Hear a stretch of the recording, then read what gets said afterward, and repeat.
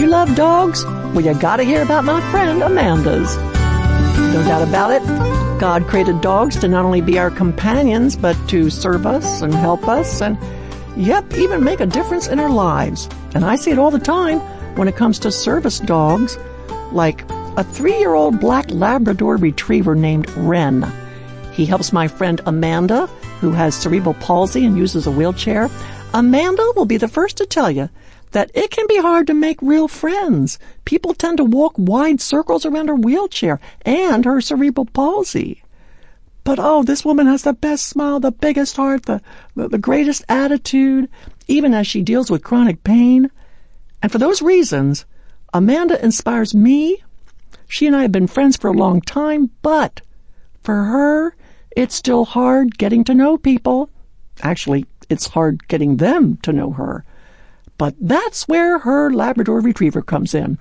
Ren is a certified canine companion. He's well-trained to help Amanda with all sorts of activities.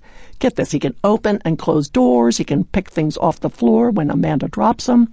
Amanda uses an electric lift in her building, and when she wants to get on it, she'll tell Ren, tug, and then he tugs on a rope hanging on the door handle, and after the door is open, Amanda then carefully backs her wheelchair into the lift, and then she says to Ren, elevator, and that's when this dog grabs with his teeth the rope hanging on the inside door handle. Now picture this. Once he's got the rope in his teeth, he slowly backs into the lift, closing the door. Then he drops the rope, and he sits and he waits by Amanda for his next command. Amanda can operate the lift on her own. She can go up and down stairs independently, all because of her dog Ren. But there is a bigger service that Ren provides. Amanda calls him her, quote, social bridge.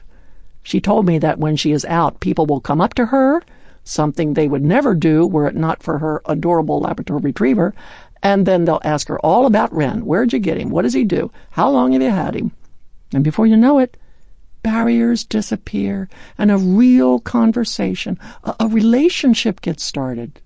People who don't know a thing about disability discover that Amanda is very approachable, and that, as she puts it, they don't need to be afraid of me and my disability or my wheelchair. Wow. Job chapter 12 says, ask the animals and they will teach you, or the birds and they will tell you. Let the fish inform you. According to Job, animals can teach, tell, and inform. They can even serve, like this black lab does for Amanda. And the best part, Ren gains great pleasure. He's happy. He enjoys his purpose of serving Amanda. God is teaching us that we should experience even more pleasure when we serve those in need.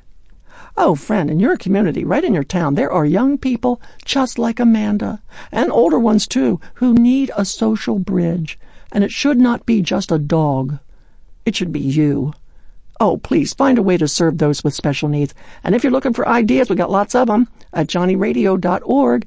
And while you're there, please, you got to look at this great photo that I have posted of Amanda with her service dog, Ren.